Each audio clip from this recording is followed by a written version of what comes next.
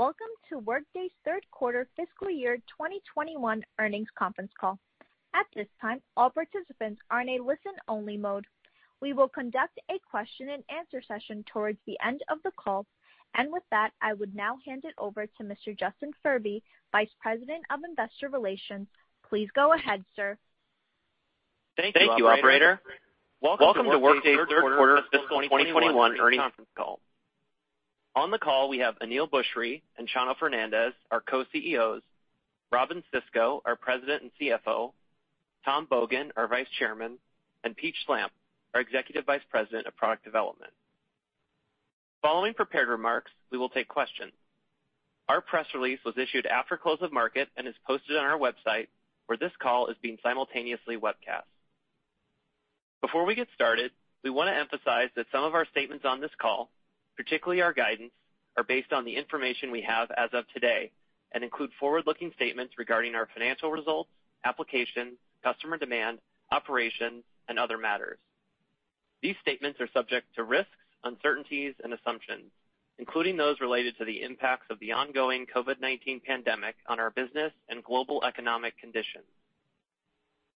Please refer to the press release and the risk factors in documents we file with the Securities and Exchange Commission, including our most recent quarterly report on Form 10-Q, for additional information on risks, uncertainties, and assumptions that may cause actual results to differ materially from those set forth in such statements.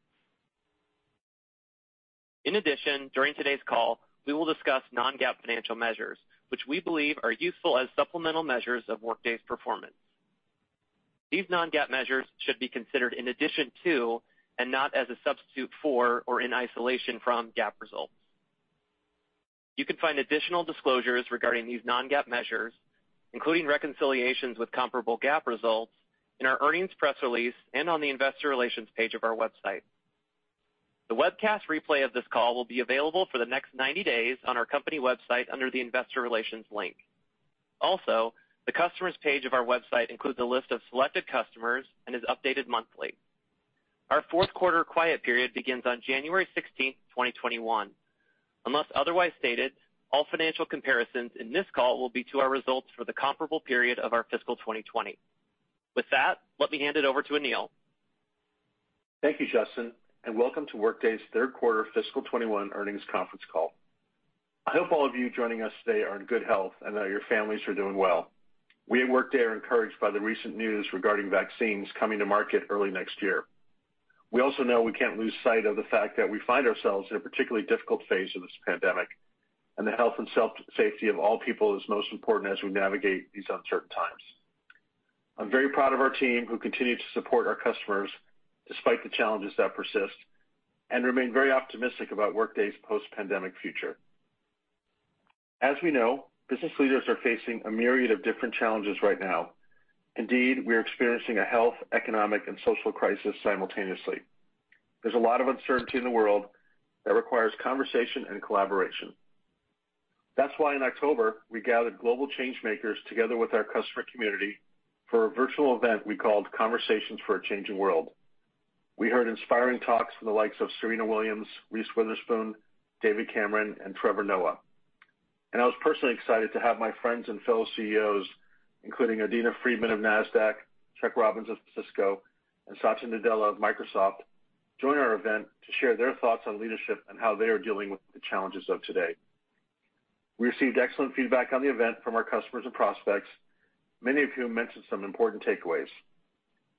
First, we heard the call that business leaders simply cannot opt out of this moment. Companies have to lean in and be part of the solutions that address the most pressing issues that our society is facing today.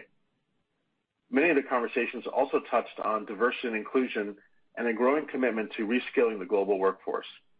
At Workday, we need to continue to be a driving force for the creation of opportunities in this digital economy for everyone, not just a few.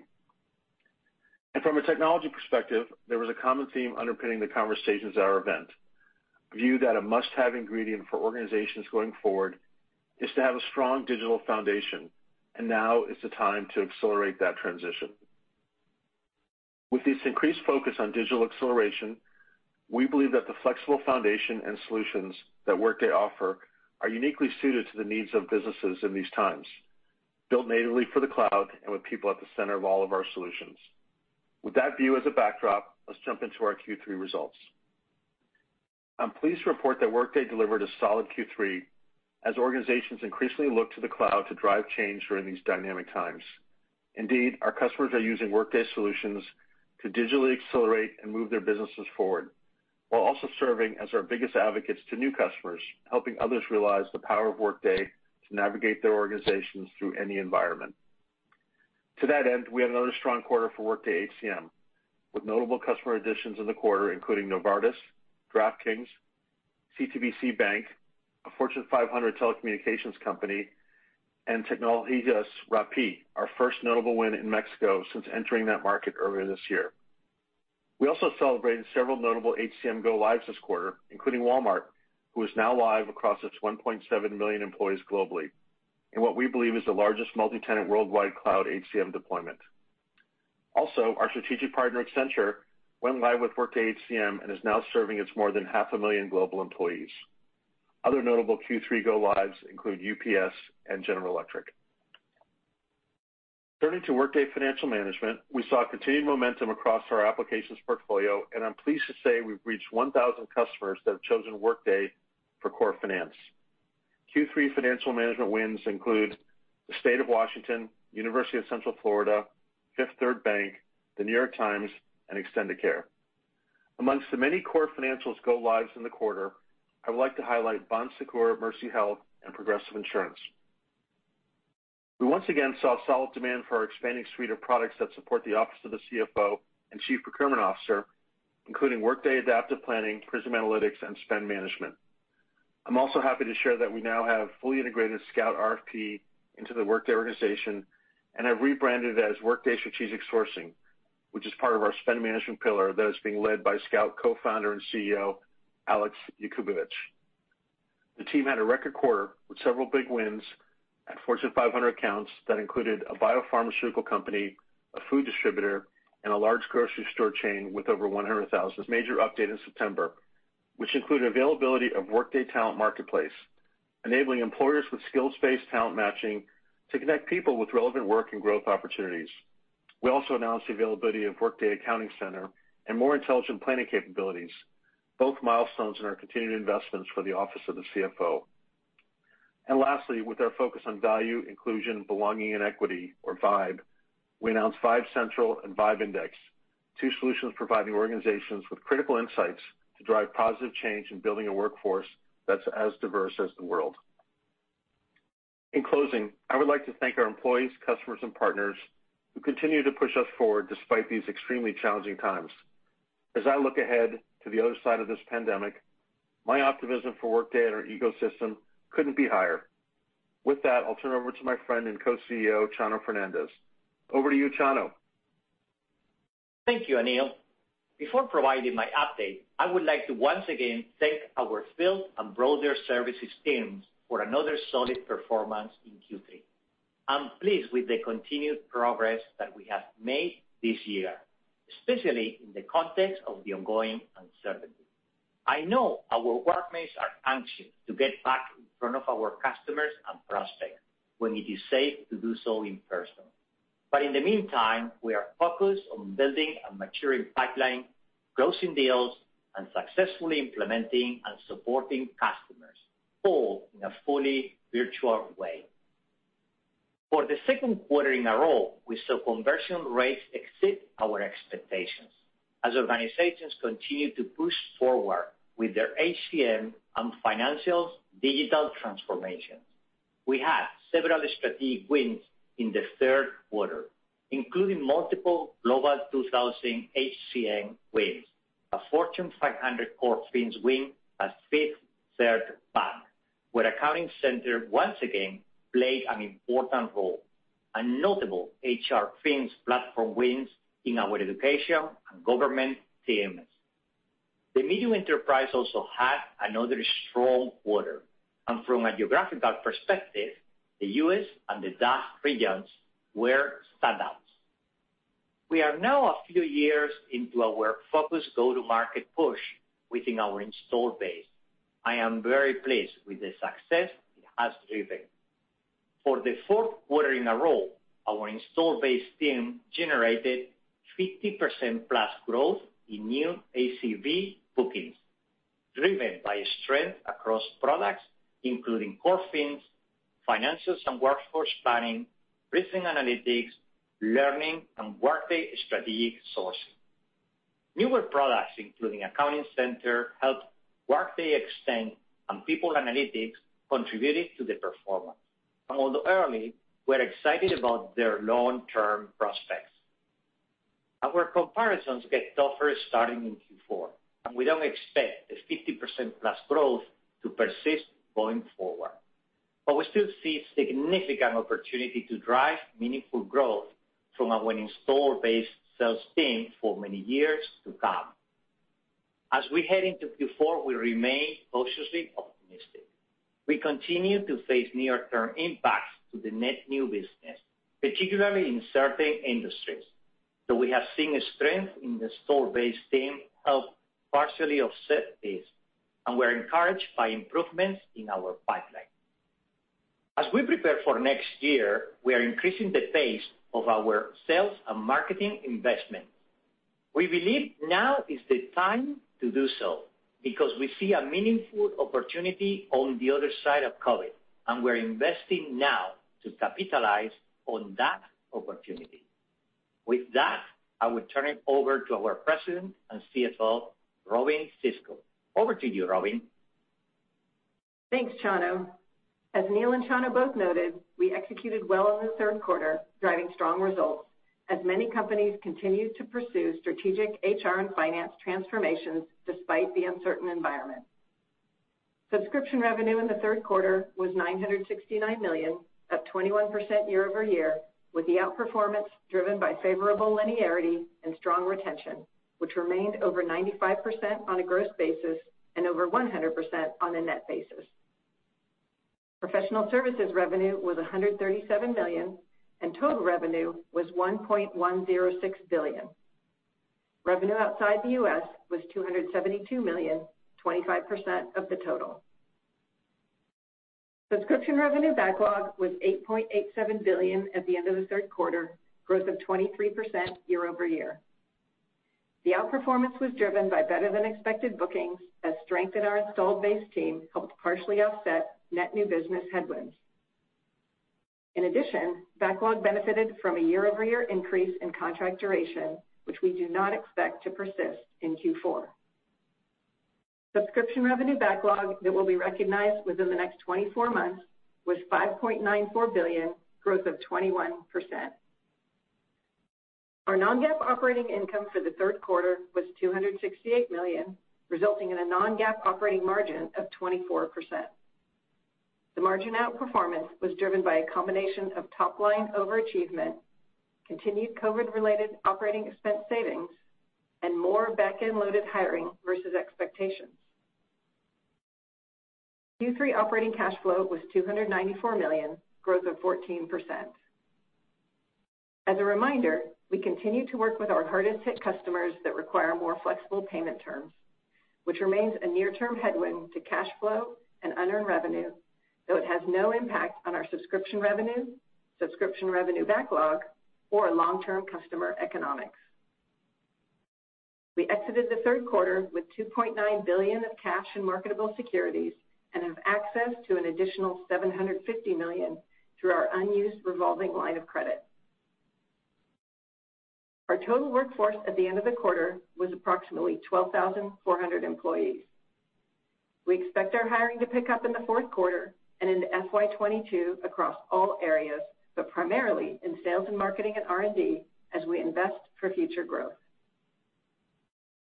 We're extremely pleased with our results and execution in Q3, particularly given the challenging environment, and we see significant longer-term opportunity ahead to support our growth aspirations. Now turning to guidance, which, despite our outperformance in Q3, continues to incorporate the near-term uncertainty we see in the market. Our updated FY21 guidance is as follows. We are raising our FY21 subscription revenue estimate to be in the range of $3.773 billion to $3.775 billion, or 22% growth. We expect our Q4 subscription revenue to be $991 to $993 million, 18% growth. We continue to expect professional services revenue to be $525 million in fiscal 21 and $121 million in Q4. For Q4, we expect subscription revenue backlog growth of 14 to 16% as we face a very difficult comparison from a strong Q4 last year.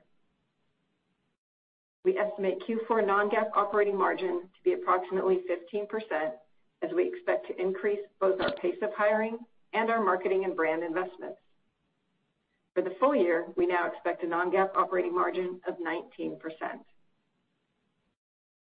The GAAP operating margin is expected to be lower than the non-GAAP margin by approximately 26 percentage points in both the fourth quarter and the full year. Our FY21 capital investments guidance remains unchanged at $280 million. We are still in our planning process for FY22, and because the near-term uncertainty remains higher than normal, we plan to provide guidance after we get through our very important Q4. Keep in mind, however, that while we have seen some recent stability in the underlying environment, headwinds due to COVID remain, particularly to net new bookings.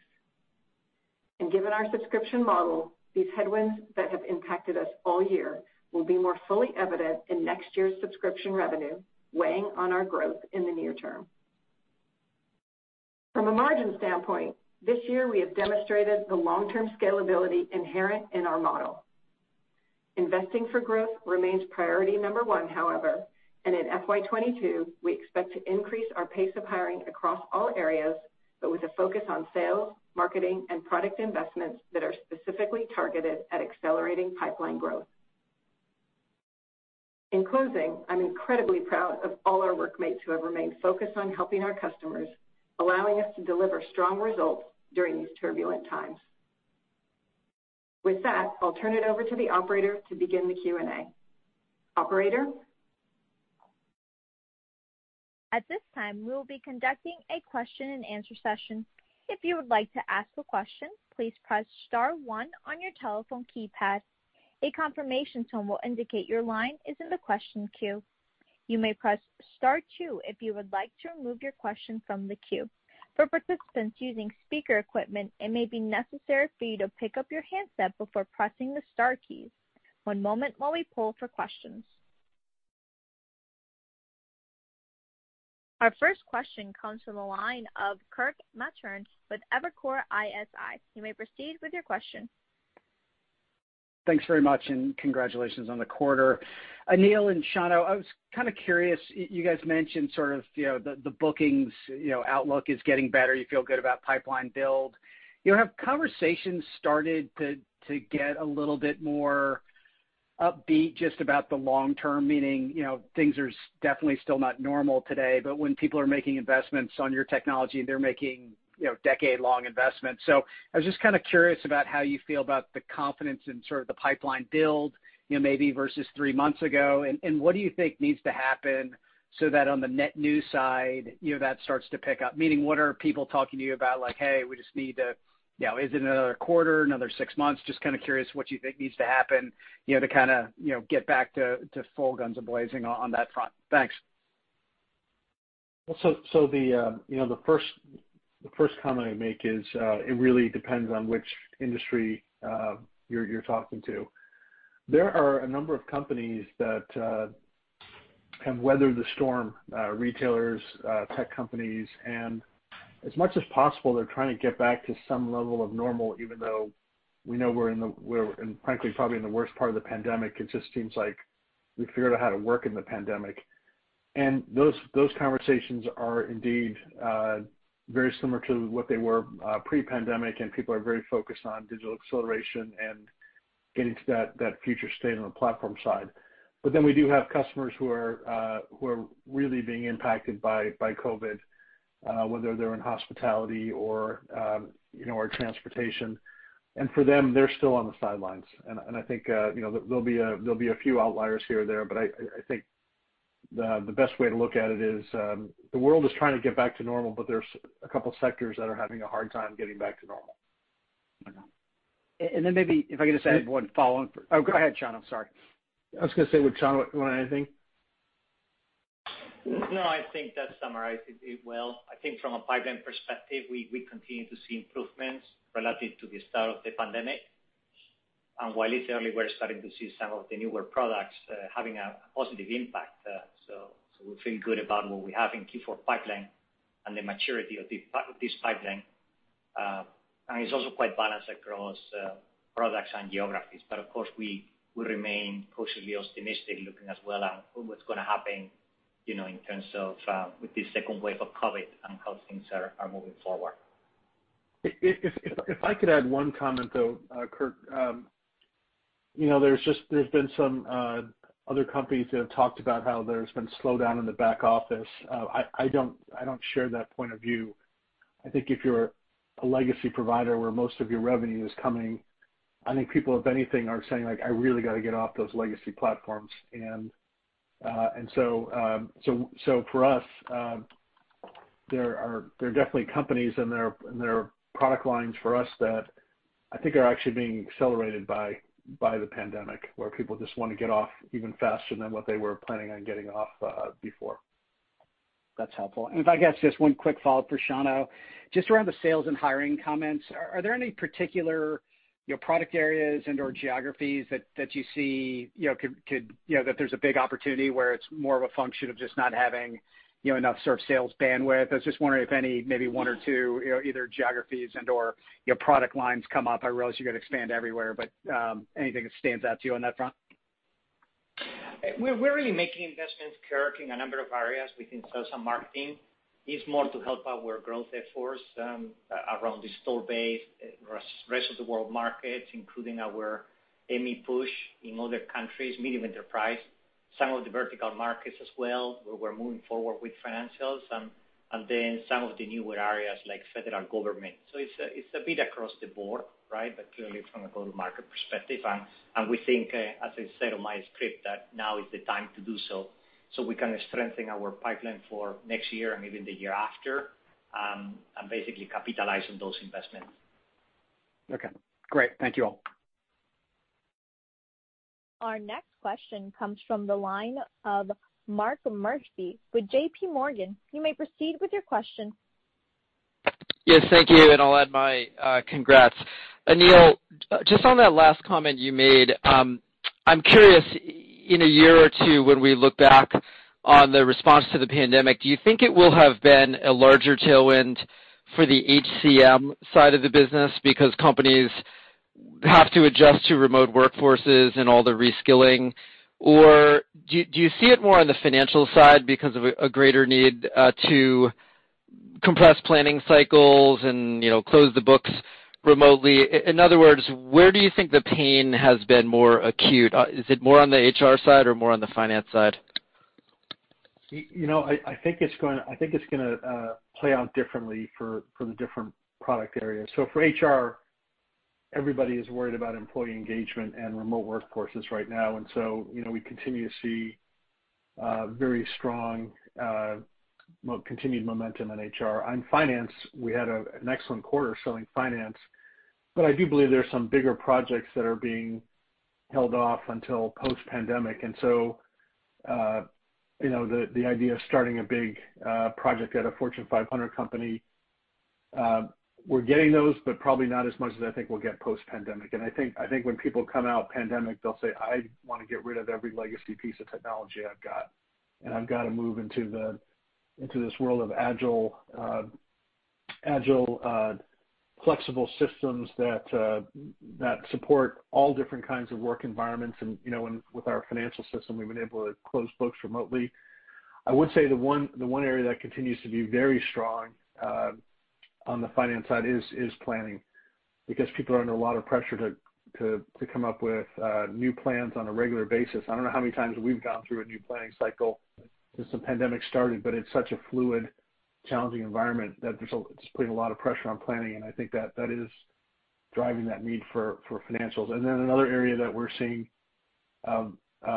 strong acceptance is actually in the area of Scout and procurement, because people are trying to get a handle on their supply chains and their costs during this environment. So But I think core accounting is going to have a pop post-pandemic. Okay, great. And Robin, if I can sneak in just a very quick one, with the understanding that you're holding off on the guidance, is this 14 to 16% subscription backlog growth guidance for Q4? Arithmetically, I feel like perhaps that's a reasonable starting point on how we maybe could think about subscription revenue growth in fiscal year 22, just given, that'd be the glide path exiting the year, and it's a pretty big bookings number, right? That kind of waterfalls into the out year.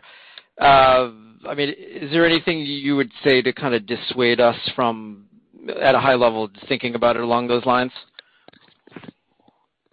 Well, Mark, I would just say that, obviously we'll be in a better position to talk about FY22 subscription revenue after we get through Q4, particularly given how uncertain the environment is. The backlog guidance, as I mentioned before, considers our tough compare from Q4 of last year, where we accelerated both net new bookings growth and backlog growth. And we face that tough compare in an environment where we still see net new business headwinds. So right now we're focused on continuing to execute well through Q4. We'll really have a better view in FY21 on our next earnings call, and we'll share that with you then. Great, thank you. Our next question comes from the line of David Haynes with Canaccord. You may proceed with your question. Yeah, hey, thanks, guys. So, Aneel, I think you hit on this a little bit last question, right? But the challenge that we're hearing from execs today is around kind of employee engagement and preserving culture, during the pandemic. And look, I think a lot of that falls in the C-suite, but some of it also to HR. So I'm curious if there are opportunities that or considerations that kind of influence how you think about your HCM product roadmap as work from home or work from anywhere kind of becomes more permanent. Well, I've said this in the past. If there are trends that are beginning to take hold before an economic downturn, in many cases they tend to get accelerated.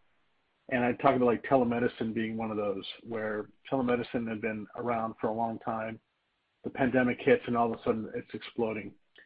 This idea of a talent marketplace, first internal and then external, is one of those areas for us where if you're in a low hire mode as a company, you're trying to get work done, you're really trying to understand the skills you have amongst the employees, what skills do they need to add with reskilling and learning, and how can you source that work that needs to get done from your existing employee base. So this idea of a talent marketplace has definitely gained traction, and the idea of this gig worker, project-based work, I think is getting traction faster because of the environment we're in, and I throw reskilling into that as well. The other piece is much deeper understanding of trying to get a sense of how employees are feeling about their work environment. We all have heard mental health is an issue in the workforce today, given the remote work, and so within Prism and within our people analytics, we can do sentiment analysis and get a sense of with the polling questions that we do out of our HR system, get a sense of how people are doing. And I think you'll see more investment from us in a fairly significant way in employee engagement to really understand how we're doing as company by company, how we're doing or how they're doing relative to engaging their employees in a positive way. And if I were to add one last thing, is the big investment we're making in sharing our vibe work, value, inclusion, belonging, and equity, creating an index, helping companies get a handle on their diversity and how they can be better, and that definitely has been accelerated by the environment we live in. So quite a few changes as a result of this environment. Yeah, no, that makes sense. And if I could ask maybe one quick follow-up for Chano. Any way to frame kind of what % of new customer relationships land outside of core HR today, and maybe how that compares to, say, 2 years ago or something when the product portfolio was narrower? Clearly there is a higher percentage landing out there today, and that trend, if anything, is accelerating both within net new customers and as well within our install base customers. For some of those that were initially HCM customers are moving more to the financials overall, and that is clearly around core accounting systems or core financials, where we announced we had hit 1,000 customers. But I think even most important as well, that many of those are live and happy. And definitely we have now many more levers to penetrate the office of the CFO with planning and procurement. And those are really helping customers to navigate through change in these times. So we've been talking about how many more plannings and times, and I was referring even our sales customers are doing today. So clearly all those products are giving us a bigger edge, and there are more landing in the area and on the office of the CFO than there were before, because again our portfolio is broader, and certainly the interest is as well on the customers of moving off the legacy systems to even do simple things like closing their books remotely and having flexible and agile cloud systems that help them navigate through these times has significantly increased. And as we said before, and what I see on the pipeline, we remain cautiously optimistic that there is going to be a accelerant post-COVID onto that trend that we're seeing right now. Yeah. Okay, great. Thanks for taking my questions. Our next question comes from the line of Alex Zukin with RBC. You may proceed with your question. Hey guys, thanks for taking the question. Maybe just the first one for you, Aneel and Chano. If clearly the install base selling is inflecting this year, 50% growth is quite an achievement. I guess where are we in that journey in terms of the as we look to Q4 and beyond, how much room left is there in terms of install base monetization? And if we think longer term, maybe Aneel, like when does that new ACV headwind start to turn? I know I'm not asking you to predict the course of the pandemic, obviously, but just is it as easy as when you start comping, some of the COVID impacted quarters next year, or do you see something changing before then? I'll address the product component. I hope the idea of install-based selling just continues to get stronger and stronger because we're adding more and more SKUs to the portfolio that we can go back to our customers. They're happy. They made a bet on Workday. There are more things we can do for them. And so you see it in the additional SKUs we're bringing to market, the most recent one being the Talent Marketplace, but also the Workday Accounting Center. So we're constantly coming with SKUs to offer up to our install base. In terms of the sales motion and how that works, I'll leave that to Chano. But you shouldn't think of the product line as static. You should think of the product line as ever growing, because there still is a lot of opportunity in HR for new modules, and there's tons of opportunity in finance for new modules. Yeah, I completely agree with Aneel, Alex, and hope you're doing well. I mean, there are many new solutions that we've brought to market lately. I mean, even, of course, we've been talking Workday strategic sourcing, but if you think even products like learning or pricing analytics or workforce planning, they're still far away in terms of the penetration ratios that we see in other areas like clearly payroll or recruiting or some of our more penetrated products these days. And we're adding new products like health or people analytics or Workday Extend. So we had a great opportunity going forward there. In terms of how do we see it on the net new side, I mean, clearly, of course, next year and especially H1 will have certainly better comps and easier comp to what has happened this year.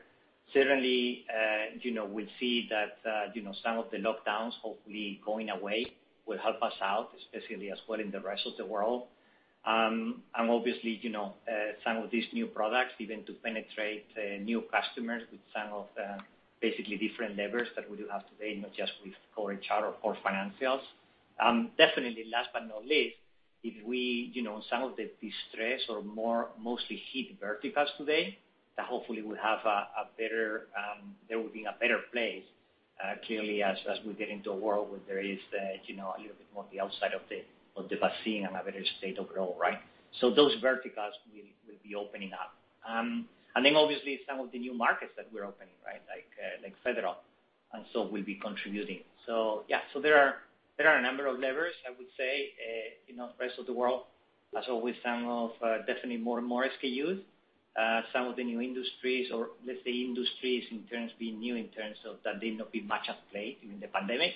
but we'll be opening again, hopefully during the course of next year. Makes sense. And then maybe just a quick one for Robin. If you talk about the kind of investing for growth strategy, which makes a lot of sense given all the things that Chano just mentioned. But I guess I know we're not guiding, but if you look at the margin expansion this year, clearly I don't think anybody's expecting anything close to that for next year. But is the guidance or the color that you're providing, is it fair to assume kind of a flat margin trajectory, a dip in margins, or just a much smaller expansion? Yeah. So, you said, Alex, investing for growth remains our top priority. And we have a lot of opportunities ahead that we're excited about. And, we've been talking about how we're going to pick up the pace of investments in Q4 and through next year. And when you think about our 19% non-GAAP margin guidance for this year, that's almost 600 basis point improvement over FY20. And under normal circumstances, that would take 2 to 3 years for us to have that kind of margin expansion. But obviously, this has been a very unique year. So we still need to get through Q4 and finalize our plan for next year before we have a better view. But certainly, you can expect our pace of hiring to pick up in FY22. Some of the COVID benefits that we saw this year likely to subside, particularly in areas like travel and events. Given all that, it'd be reasonable to see our margins next year coming off of this year's levels. You can see that investment starting to have an impact when you consider our Q4 margin guidance.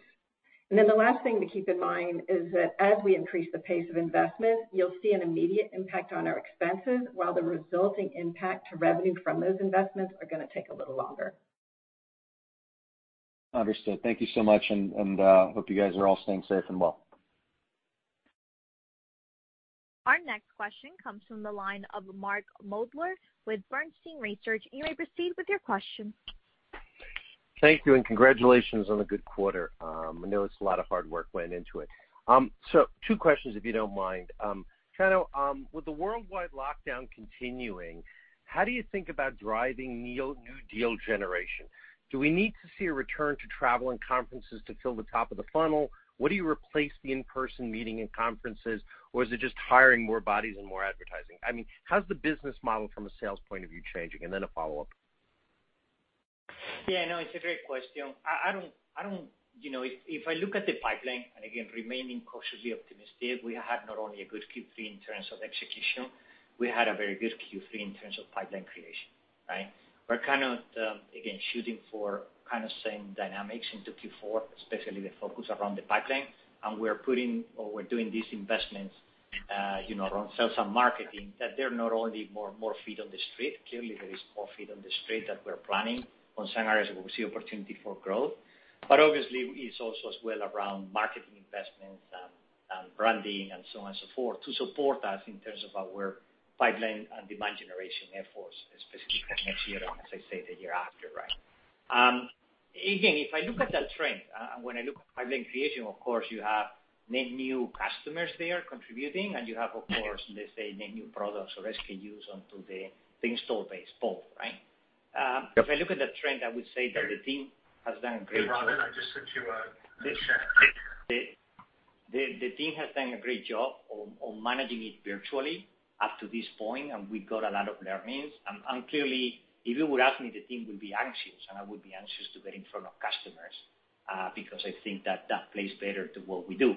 But I think we are thriving very nicely through the model, and we're certainly learning on doing better and more efficiently.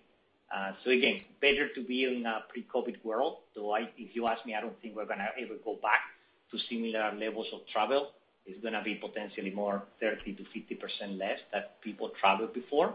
But still, that would be better than do it all fully remotely. But pipeline creation, it has had a good performance on this environment, Mark. Perfect. Really helpful.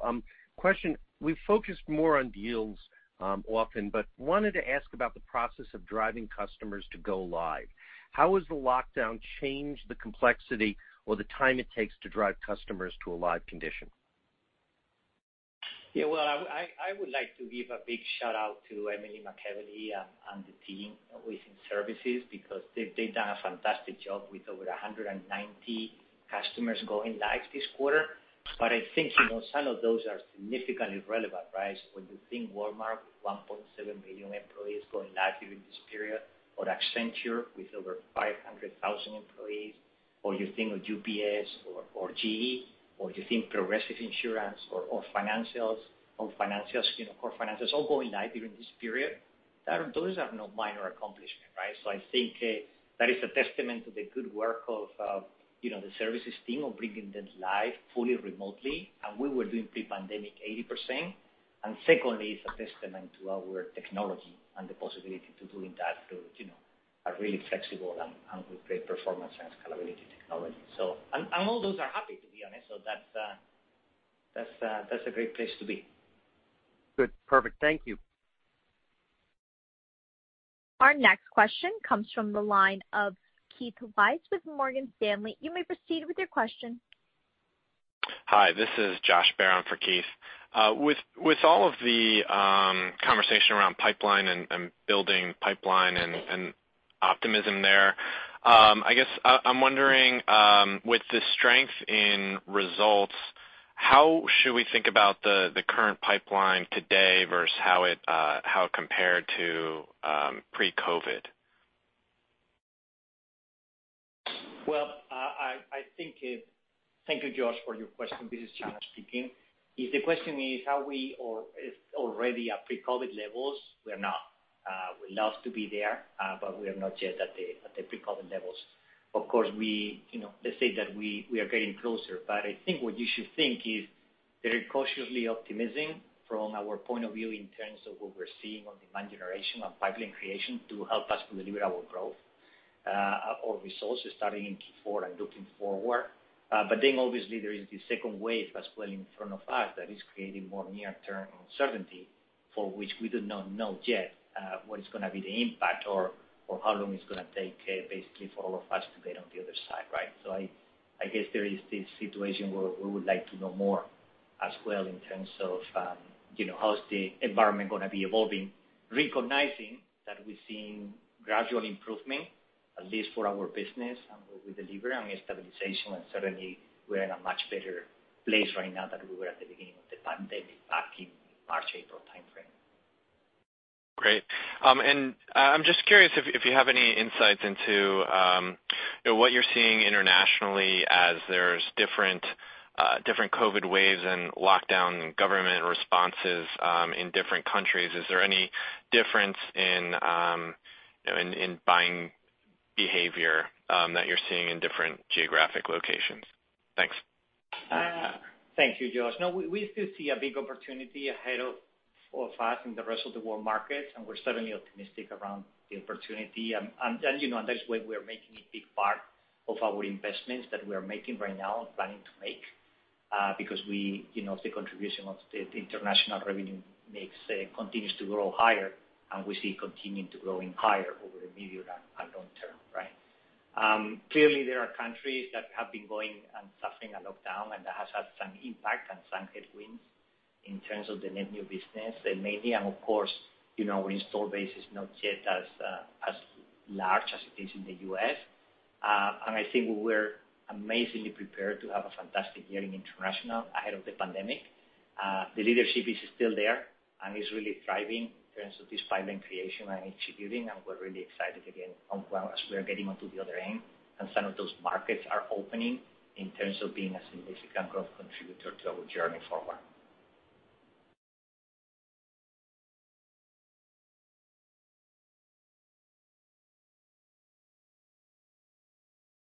Okay, our next question comes from the line of Karl Keirstead with UBS. You may proceed with your question.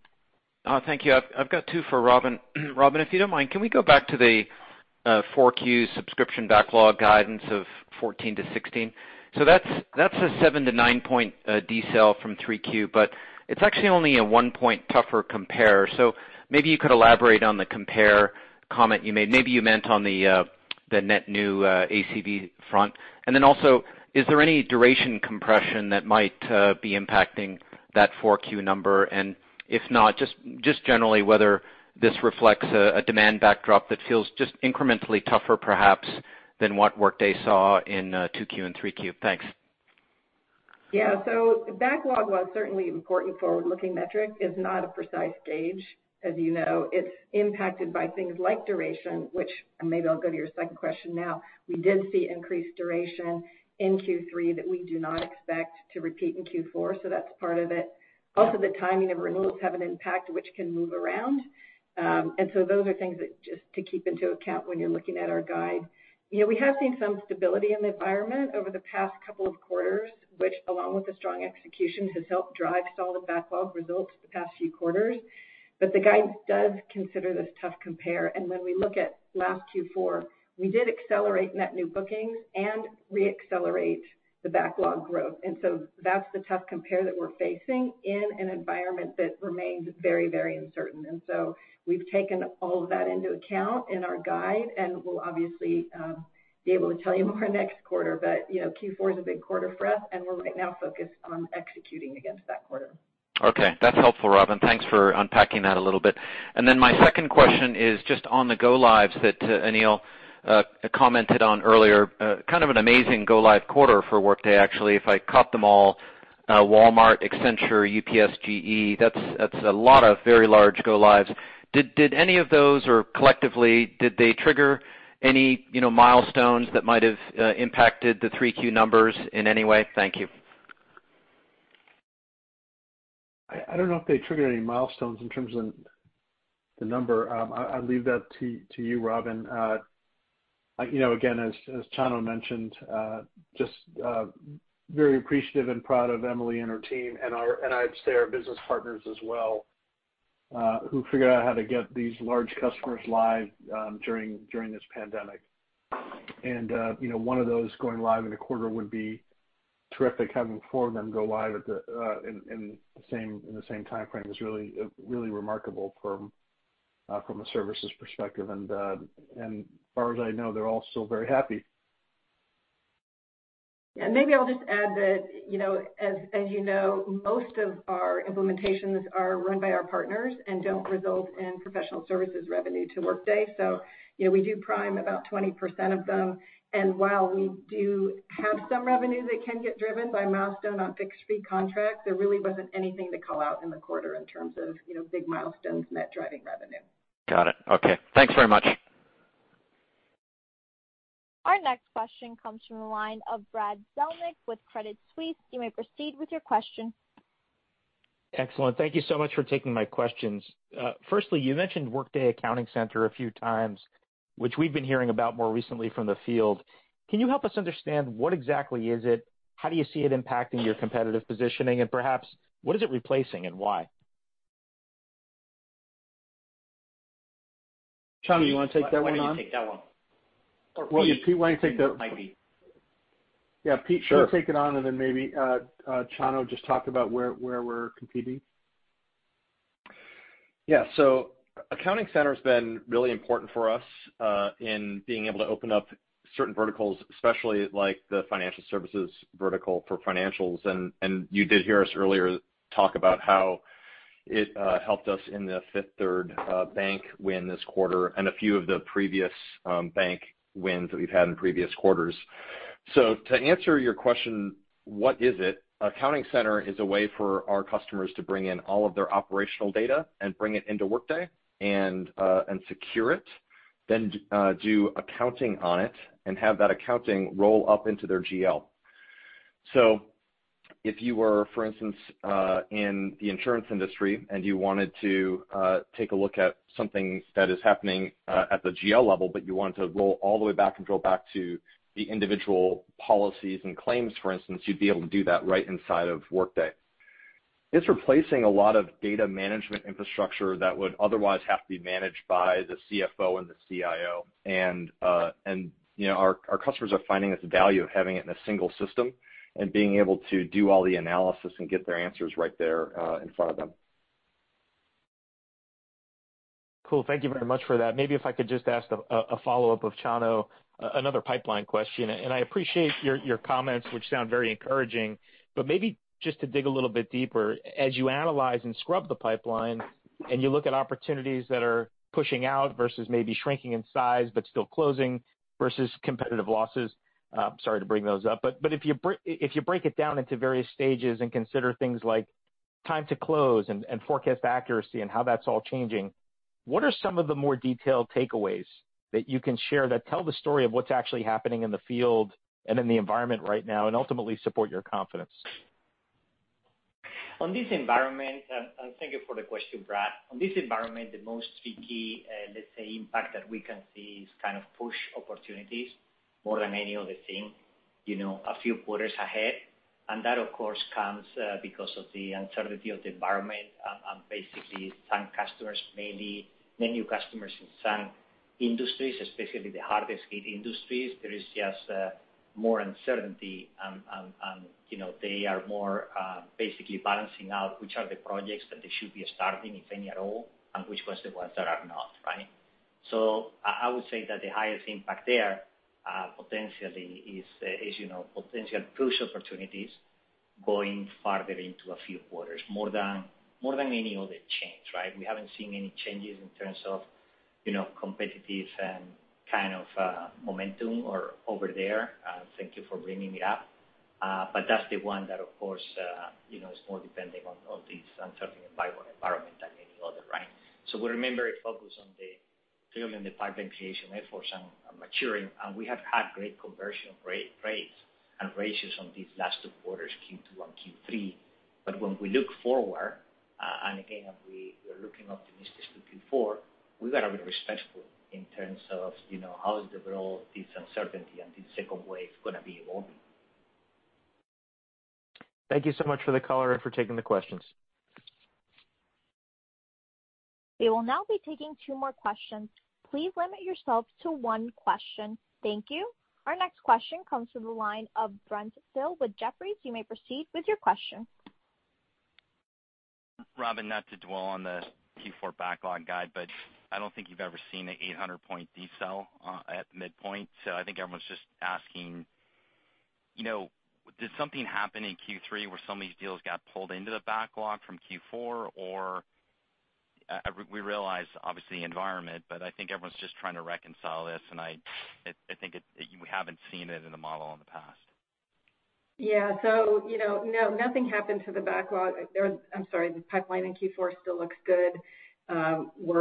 We continue to execute well. When you look at the combination of duration, which, helped us in Q3 and Q2, very, very tough compare from last year in pre-COVID days, and all the uncertainty that we're seeing and the law of large numbers. This is just our best view right now, Brent. And so, it's obviously our biggest quarter of the year. A lot of uncertainty still out there, even though we have seen things stabilize. And so we're just focused on execution. This is the best that we have so far in terms of our view into backlog, and we'll obviously update you next quarter. Thank you. Our next question comes from the line of Daniel Jester with Citi. You may proceed with your question. Great. Good afternoon. Thanks for squeezing me in. Just maybe a bigger picture question on M&A. Scout has obviously done well. Adaptive has done well over time. Now that you've incorporated those businesses, how does that change how you think about inorganic activity, especially given the comments on the call today about sort of ramping investments into next year? Thanks. I don't know if it changes our view. I think it just gives us confidence that if we find the right kind of company that is a good fit culturally, that is an innovative growth company, and that's complementary from a technology perspective, not overlapping, that is something that we now feel very comfortable. Tom Bogan's really led that effort. That we feel comfortable we can integrate those companies into Workday, but also with the commitment that over time we will harmonize the technologies so that we don't become a Frankenstein like some of our legacy competitors have become. It's really important that we can maintain that unified view across our applications, and so that's key to driving it. So I think you'll see more from us for sure coming down the pike, but I also think they're going to fit the Adaptive and Scout models. It's not going to be I don't see us doing a big acquisition that is overlapping technology-wise. I think that actually slows us down. Great. Appreciate the color. Best of luck in the fourth quarter. Ladies and gentlemen, thank you for your participation on today's conference. This will conclude Workday's third quarter fiscal year 2021 earnings conference call. Thank you again for joining us.